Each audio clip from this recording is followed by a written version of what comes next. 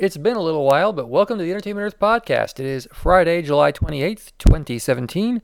I am your host, Adam Paulus. I was on assignment between a couple of big things, so let's get back to the grind with movies. Last week at the box office, Dunkirk was number one with $50 million. It was followed by Girls Trip, number two with $31.2 million. Spider-Man Homecoming was number three with $27 million. War for the Planet of the Apes was number four with $20.8 million, and Valerian and the City of a Thousand Planets debuted at number 5 with $17 million. New this week, you can see Atomic Blonde, which is expected to beat Emoji Movie, an inconvenient sequel, Brigsby Bear, and other movies in limited release. In the news, a Star Trek Discovery exhibition in San Diego showed off the new costumes and props from the show. I was there. I got to see Sarek's new outfit, numerous new Klingon weapons, Klingon suits, Klingon helmets, and a lot of new Starfleet uniforms as well. Also, I'm going to say it right, Harry Mudd. I keep saying Harvey Mudd because I know a lot of engineers, but it's Harry Mudd's new outfit, which looks really cool, and you got to see him briefly in one of the new teaser trailers.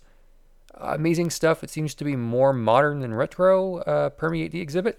The phaser rifle has a Starfleet Delta shield on top, so depending on how they hold it, you may never see it, but I was there, and on the top, when you're looking down on it, there's the shield and stuff like that. It's really cool.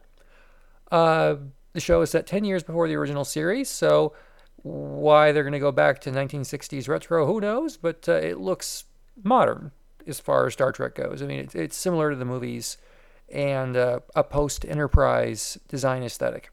On sale at Entertainment Earth. Pop vinyl figures are on sale. Buy four, get a fifth free on all in-stock pop vinyl figures from your favorite movies, TV shows, and video games, and comic books, and everything else, because they don't stop making these things. Many new ones are coming every day. We're launching new ones several times a week, so go to entertainmentearth.com really any time of day, because it used to be 9 a.m., now it can be 11 a.m. or noon, and new Funko items could be available for you. In toy news, at Comic-Con, Transformers Power of the Primes made its debut. The gimmick is basically Power Masters, except they're called Prime Masters, and they're mashups of G1 Pretenders and the 13. Trust me, that means something. They can be a little tiny Pretender, or they can be like an add-on to a weapon, or they can connect to an armor piece, and it's all kind of weird. Figures have some unannounced combiner gimmicks from the look of things. Hasbro's being very coy, but if you look at the figure pictures, you can absolutely see elements of Combiner Wars, including figures which include Combiner Wars parts. Starscream, Rodimus Prime, Jazz, Blackwing, Dreadwind, Skullgrin, and Beachcomber were all shown. They're gorgeous. More are coming. They have been pulled from news sites after things happened. So we won't talk about it here. Also, just a few minutes ago, HasCon's first exclusives got shown, including a Power Bank Optimus Prime, a Star Wars first release of Black Series Captain Rex, a Titans Return RC with a little Ultra Magnus bonus head, and something else I'm forgetting because I'm tired. There was a gray 12-inch Deadpool, and some Magic the Gathering cards, and some My Little Pony stuff, and there's a lot of stuff. Titans Return at Comic-Con showed Slugslinger and Overlord, which are available overseas but are not yet available to order in the United States. Super 7 had Muscle from WWE, technically WWF because it's the 80s, and I'm excited.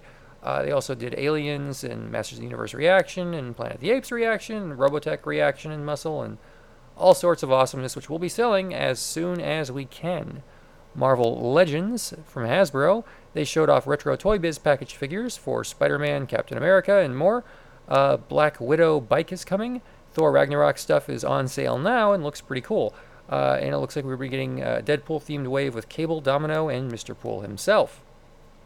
Funko announced Star Wars Dorbs at its Funko Fun Days event, and get this, Pop Pez.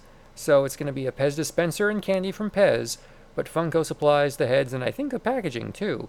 So that's going to be a very special kind of crossover. Some people are going to be absolutely over the moon, and some people are going to be shrugging, but it seems like the perfect mashup of certain kinds of pop culture. I mean, I can't imagine not buying at least one of these. I have some Pez dispensers, not a ton. I assume most people do, but who knows?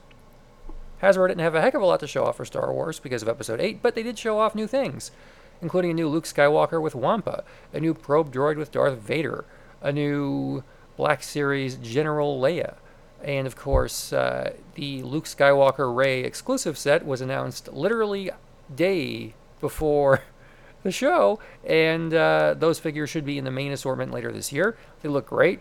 As of when I bought mine, they had not yet sold out at the show, and neither had most of the exclusives, but stuff did start to disappear throughout the festivities. Trying to think if there's anything else I wanted to tell you about. Mobius Models has some great new stuff on the way from 2001. That'll be going up soon if it hasn't already. Gentle Giant showed off a number of new items. Actually, I just got listings for some of those about an hour ago.